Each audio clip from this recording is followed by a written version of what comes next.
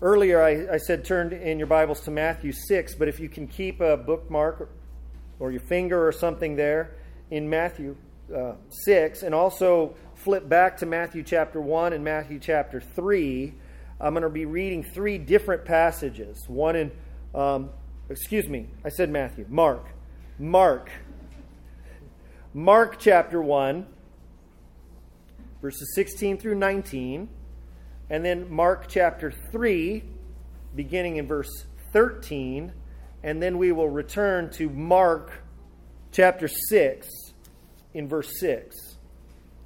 So if you are there, we're going to begin in Mark chapter 1, verses 16 through 19.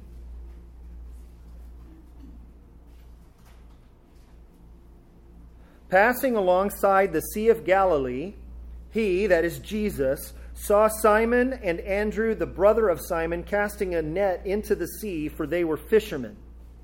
And Jesus said to them, "Follow me, and I will make you become fishers of men." And immediately they left their nets and followed him. And going on a little farther, he saw James, the son of Zebedee, and John, his brother, who were in their boat mending the nets. And immediately he called them, and they left their father Zebedee in the boat with the hired servants and followed him. Now Mark chapter 3, verse 13. And he went up on the mountain and called to him those he desired, and they came to him. And he appointed 12, whom he also named apostles, so that they might be with him, and he might send them out to preach and have authority to cast out demons. He appointed the 12, Simon, to whom he gave the name Peter, James, the son of Zebedee, and John, the brother of James, to whom he gave the name Boanerges, that is, sons of thunder, Andrew, and Philip, and Bartholomew, and Matthew, and Thomas, and James the son of Alphaeus, and Thaddeus, and Simon the Zealot, and Judas Iscariot, who betrayed him. Now Mark chapter 6, beginning in the second half of verse 6. And he went about among the villages teaching, and he called the 12, and began to send them out 2 by 2, and gave them authority over the unclean spirits. He charged them to take nothing for their journey except a staff, no bread, no bag, no money for their belts, but to wear sandals and not put on 2 tunics. And he said to them, "Whenever you enter a house, stay there until you depart from there. And if any place will not receive you, and they will not listen to you when you leave, shake off the dust that is on your feet as a testimony against them." So they went out and proclaimed that people should repent. And they cast out many demons and anointed with oil many who were sick and healed them. This is the reading of God's word. We say thanks be to God. God, we do thank you for your word. And now, God, as we reflect on what we have read, we ask your guidance, that you illuminate us in our minds that we can understand. And God, may you, by your Spirit, inspire us by what is written to live out what you would call us to do and who you want us to be. We ask this in Jesus' name. Amen. So here we get to a new phase in Jesus' ministry. In Mark's Gospel, we have been introduced to Jesus as the Son of God and the Son of Man. His teaching has been greeted with amazement. Crowds started to generate around him. He was traveling around sharing the gospel of the kingdom of God. And he was casting out demons and healing individuals. And the demons knew who Jesus was. They understood his identity. But the crowds were a little perplexed at who Jesus was, wondering who this guy was. Now we get to a different phase in Jesus' ministry. He's just returned back to his hometown. He'd been teaching in the synagogues, and he taught in the synagogue in his own hometown. And now Jesus kind of launches another phase of his ministry. And I want to kind of look at all of these passages as a whole, and the Mark chapter 6 passage in particular. But I want us to kind of begin by looking at three key terms to help us understand kind of a flow of what's happening in Jesus' ministry here. And so I'll begin with three key terms, and then we're going to kind of go back and look a little bit at this passage, and then see how this process that we see laid out for us here, how this applies to us in our world today. So here's the first key term I want us to kind of think through today. Here's the term, disciples. It's not an unfamiliar term. I think you're very familiar. If you've read the Gospels, you understand this word disciple. And I think we kind of generally understand what that means, but it might be helpful to look at kind of the Greek word behind this. The Greek word is mathetes, and it means a learner or a student or a pupil or an apprentice.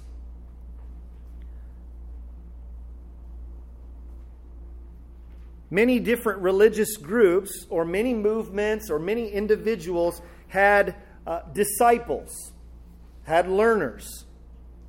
These are people who are committed to a cause or a movement, or committed to the teachings and beliefs of a teacher, a political teacher, or a group. So they're an adherent or a student. So it's not just like a student just learning information and facts and thinking through things.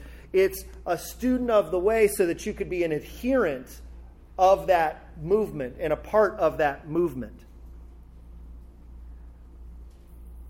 As I said, many different religious groups had these movements. We saw this in Mark chapter 2. We had this encounter where John's disciples, Mark tells us, were fasting. And it says that the disciples of the Pharisees were fasting. So a disciple means to just kind of be a member of this particular group that was learning their worldview, their ideology, and were operating according to it. And this is what Jesus did when he called the very first group of followers. We saw this in Mark chapter 1. Jesus calls these people who may have known him. Some maybe knew him, some didn't. But you saw this with Simon and Andrew and James and John. Jesus comes up to them and he approaches them and he says, "Follow me." And he's not just saying, "Hey, follow me, I want to go show you something."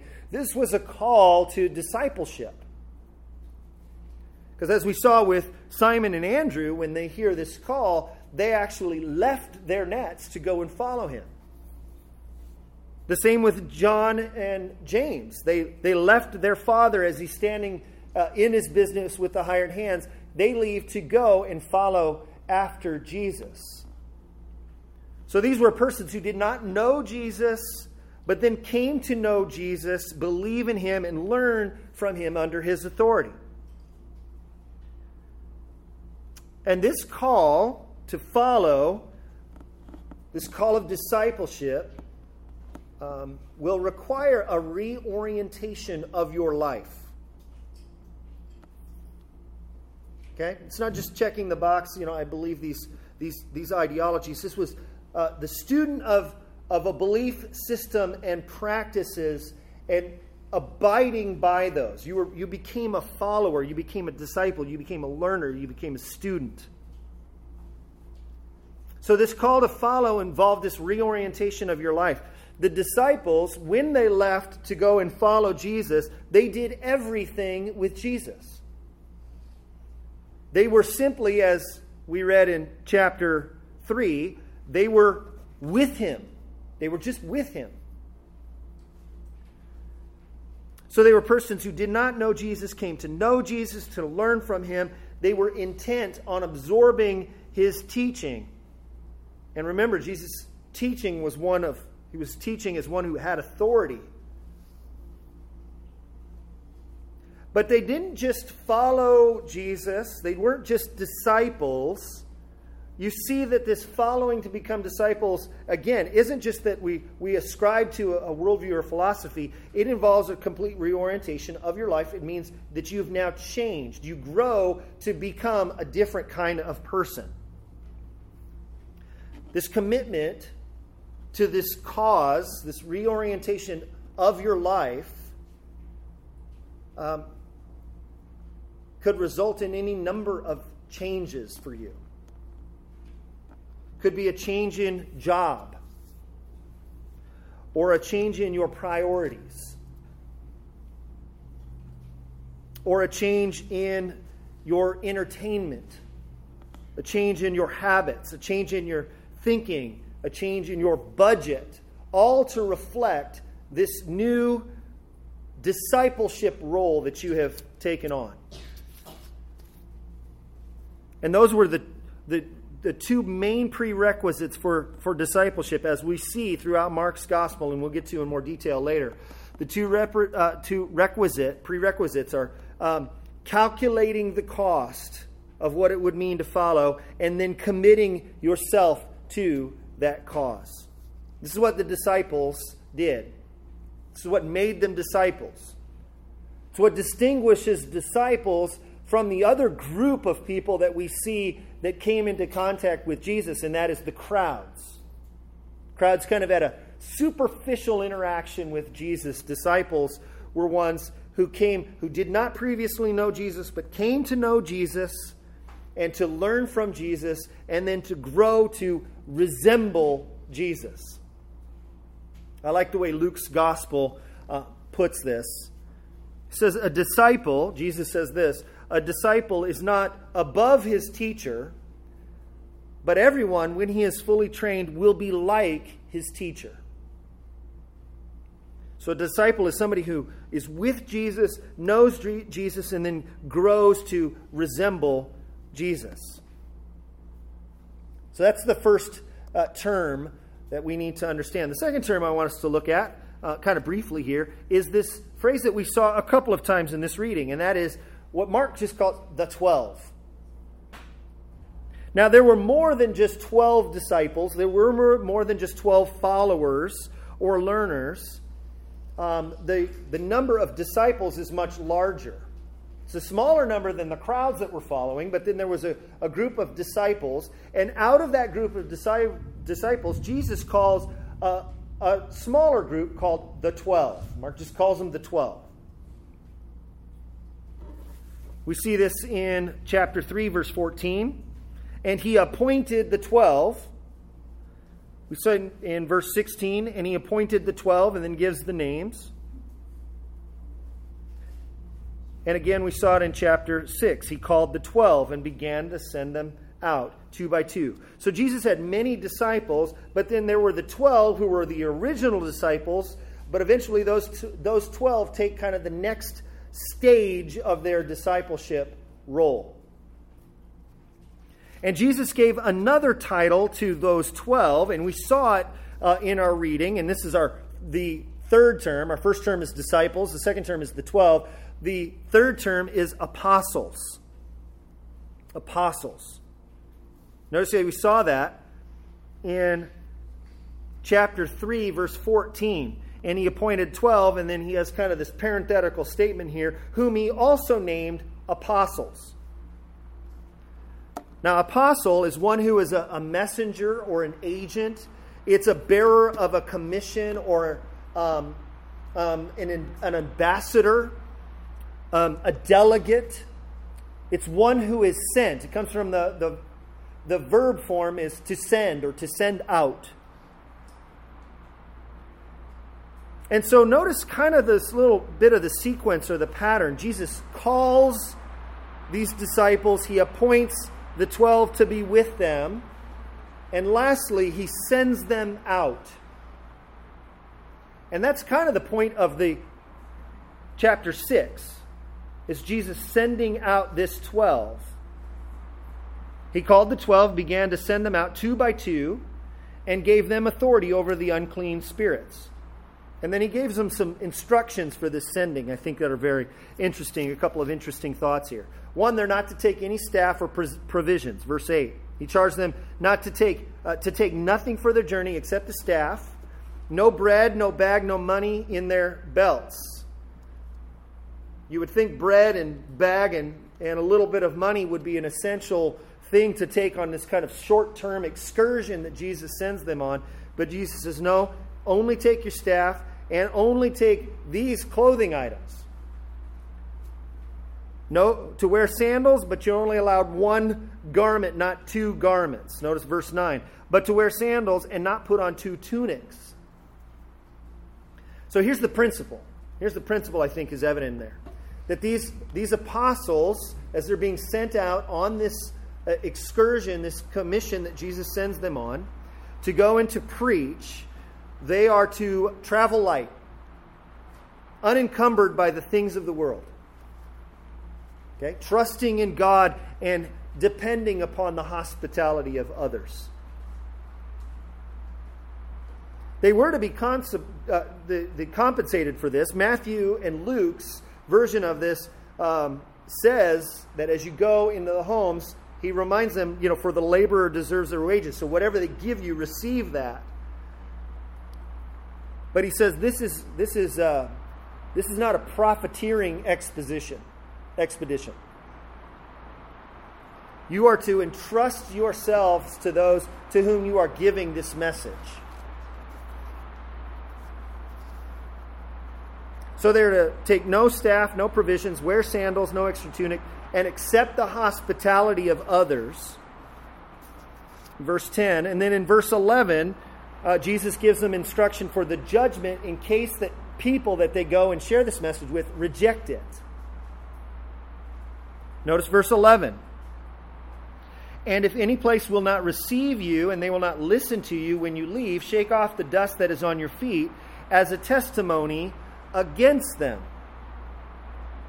Jesus sends these guys out with the message, sends them out as his ambassadors, and what they will share will generate at least one of two responses. One will be positive, one will be negative. The positive response is that the people will receive this message and receive them into their homes. Mark doesn't say it, but Matthew's gospel does. In Matthew chapter 10, it says, and whenever a town or a village you enter, find a house who is worthy and stay there until you depart. As you enter the house, greet it, and if the house is worthy, he says again, let your peace come upon it, for if it is not worthy, let your peace return to you. So there's going to be a positive reception as you go and share. Jesus acknowledges this. But there's also a negative aspect to the negative way of responding to this message. Some of the people who would hear it would become disciples. They would receive the message and welcome him in. There are others, though, who do not receive this message. And this perhaps might be more common, which is why I think maybe Mark doesn't talk about the worthy house like Matthew does. There's going to be people who are not going to receive this message. And this should be no surprise. Should be no surprise at all, really, when you think of this immediate context. Remember what had happened in Nazareth? At the beginning of chapter 6? Jesus is preaching in his hometown, and his own members of his own hometown reject him. And if people rejected Jesus, if his own hometown citizens rejected Jesus, then surely his disciples who are commissioned by him will receive some rejection as well. And so Jesus has this instruction for them when this happens. You are to shake the dust off of your feet. It's kind of an object lesson. Their rejection of God's message then leaves this town accountable to God. It's kind of a sign of judgment against them. How do you respond when people don't receive the message that you would share with them? Get upset or frustrated or angry? Go back to the drawing board, rethink everything. what do you do? Well, Jesus tells his disciples, you're going to leave the reception of it or the rejection of it, leave that entirely to God. You offer it, they don't receive it, you shake the dust off your feet, kind of like wiping your hands. I've done what I can do. So those are the instructions Jesus gives to them as they go out, which is really interesting. He's going to send them out to preach. He's going to send them out to cast demons. He doesn't give any instructions like, okay, here's what you do when you encounter a demon or anything. He says, no, actually what you're going to go to do is you're going to go completely dependent upon God. You're going to receive the hospitality of others, and you're going to leave the outcome up to God. And so they come back with this summary, verses 12 and 13. So they went out and proclaimed that the people should repent, and they cast out many demons and anointed with oil many who were sick and healed them. And here's what's interesting. Here's what is interesting with these disciples and what's going on in this little excursion, this little mission that they go on.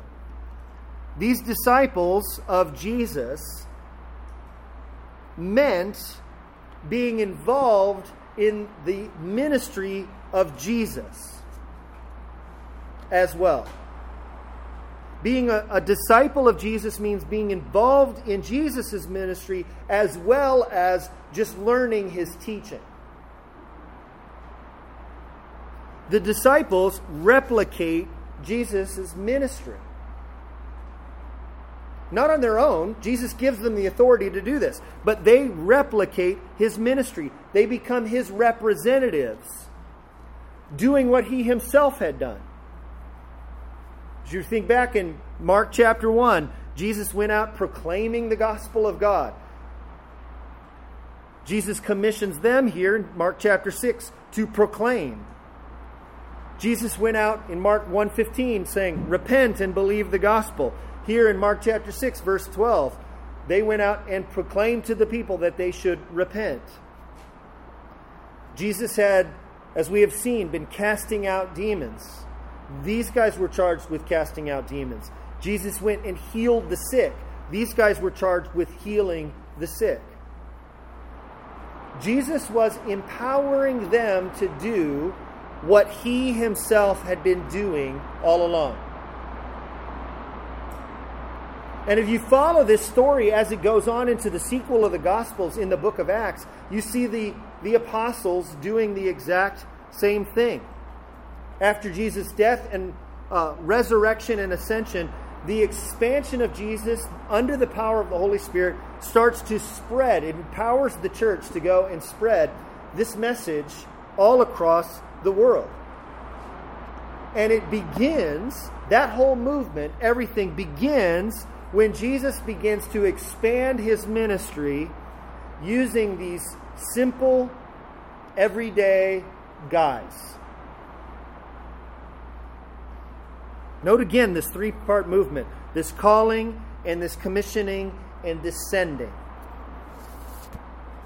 These were persons who did not know Jesus, then came to know Jesus. In other words, recognizing him as Messiah, and then learned from him. And in so doing, they started to grow to resemble him. And lastly, they were sent out by Jesus under his authority to go and represent him. All of that is discipleship. To know, to grow, and to go. To realize who Jesus is and repent. Then grow to resemble who Jesus is. And then sent to represent who Jesus is. Hope you didn't leave your windows down. Nobody left their windows down. So, friends, this is a really accurate description of the entire process of discipleship. So I kind of visually, I didn't draw this. I used some, here's man, here's guy. Okay? Here's unbelieving guy. This guy doesn't know Christ. Isn't in a relationship with Christ. And so when it comes to where he stands with God, he is as far as biblically speaking, he's kind of an enemy of God. He doesn't have a relationship with Christ. He doesn't put his faith in the work of Christ on the cross. What's this person's greatest need? This person's greatest need is to know Christ. To realize who Jesus is and to repent of their sin and then now enter into a relationship with Christ. But if Guy does this, or gal, Guy does this, he is now a Christian. He moves from being a sinner to now being a saint, and he is now a disciple. He now becomes a learner of Christ. So Guy now moves, his greatest need now is to grow in his relationship with Christ. To grow in the grace and knowledge of his Savior. To grow in his faith. To grow to resemble Jesus, as Jesus said. The disciples never goes above their teacher, but it's enough for him to become like his teacher. And that's our goal for every Christian in here, is to grow, to become more like Jesus, to resemble Jesus.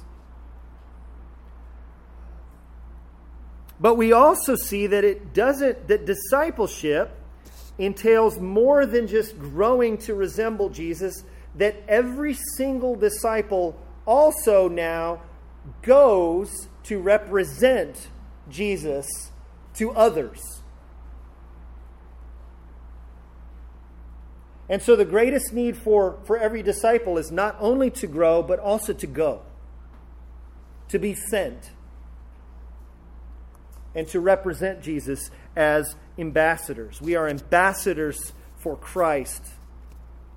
Imploring people to receive the message of reconciliation that God would give.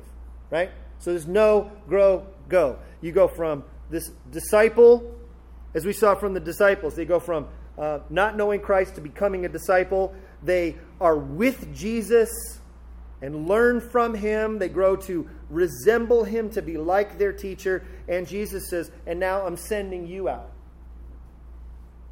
Now there's some ways in which this 12, it's unique for them. In some parts of the apostolic office is unique to them. But I think here Jesus is also giving us a pattern. What the apostles doing then becomes the pattern in the terms of their going and sharing the message. That becomes a pattern for every single disciple. If you would, turn to your right to Luke's gospel. Here's just one piece of evidence for why I think that that's true. Because some of you might say, hey, those guys were apostles. They had a very unique role in the history of the church and in church life. And I would say, yes, absolutely. That is absolutely true. Notice in Luke chapter 9, you have Luke's version of this account. And he called the 12 and gathered them together, and he gave them authority over demons to cure diseases, and he sent them out, and he says, take nothing for your journey, no staff, no bag, no bread, no money. See, it's very similar, right? And he sends them out to go and do this. And then the 12 come back, and they rejoice. Notice what happens in Luke chapter 10, however. Mark doesn't include this, but Luke does. He tells a story of what happens after this. I've heard of this described as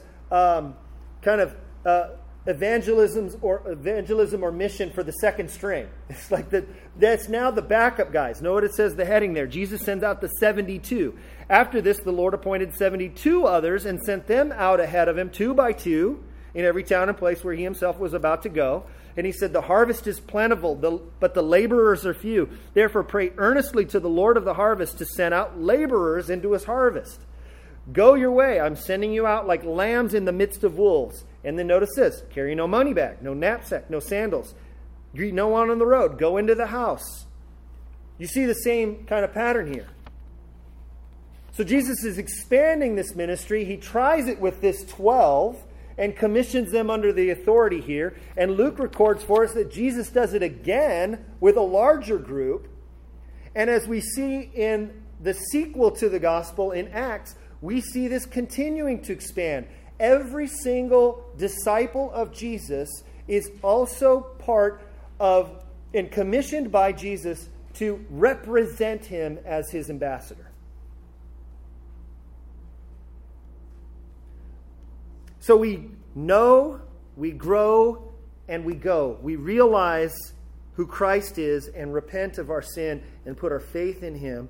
And we grow to resemble him, and then we go to represent him.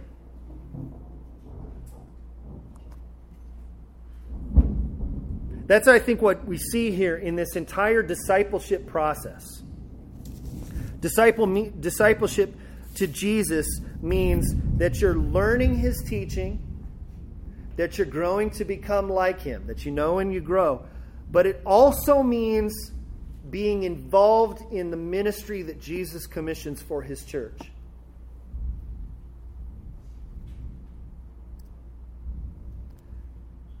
Every disciple, every Christian is not just a learner, but a representative of Jesus in his mission. And that also means that every disciple-making church should not just be growing, not just knowing Christ and not just growing in Christ, but going. So my question in thinking about this passage and thinking about this pattern of discipleship is, how are we doing? How are we doing at discipleship? How are you doing in your discipleship? Do you see all three phases represented in your discipleship life?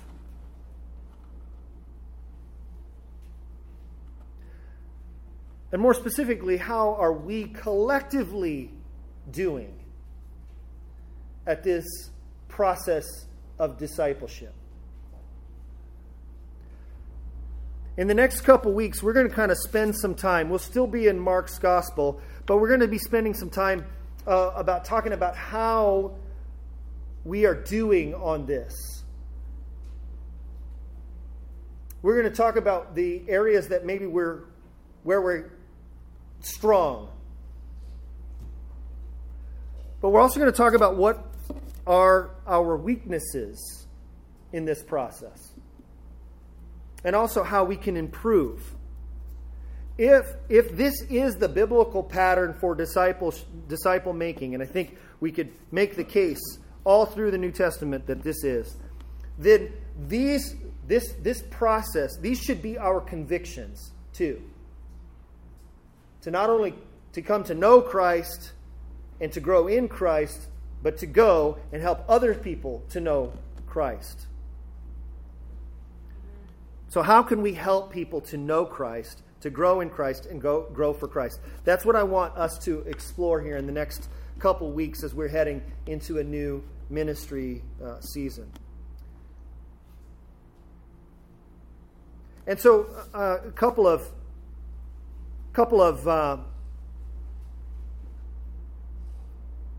questions and requests for us to think about as we kind of close for this.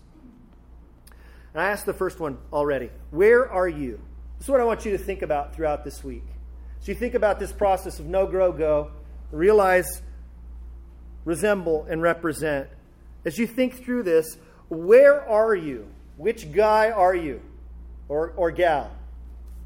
Where are you in this process?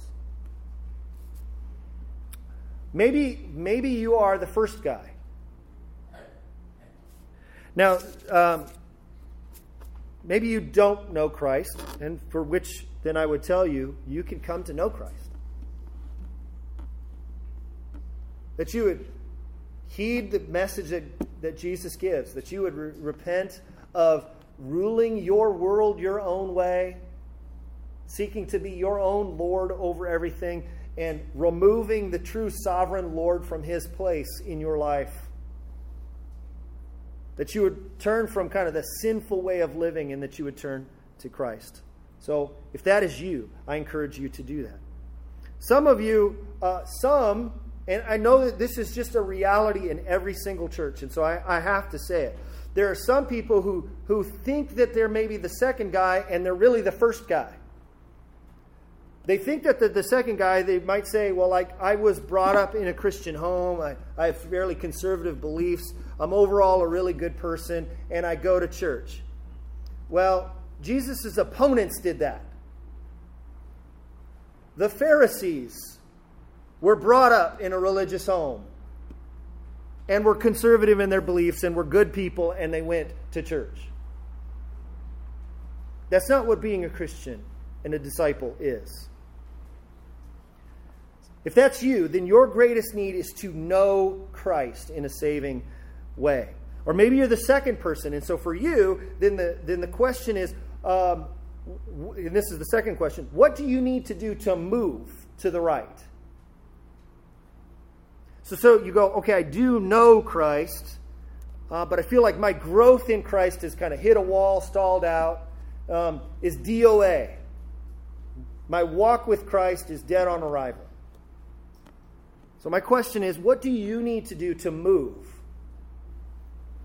Think about this week. What do I need to do that is required from my discipleship in Christ that I need to be implementing into my life every day? Where's my prayer life kind of just, gone flat? Where's my scripture reading? Has my Bible got dust on it? What do you need to do to move to the right? And lastly, I would say this, and this is more of a prayer request. Pray for me and pray for the other leaders, Dennis and Jared and Steve and Paul. If you would be praying for us, we've gotten together as leaders and we're kind of working out some nuts and bolts, kind of doing some cleaning house of things that have just kind of been neglected and not done right. And we're kind of working to do those things better and to do things well. And but also long term, we're thinking, what are the convictions that a church should have? And what's the unique identity of Redeemer? How can we do it? And how well are we doing? So if you could be praying for us, pray for the leaders of your church and pray for your church.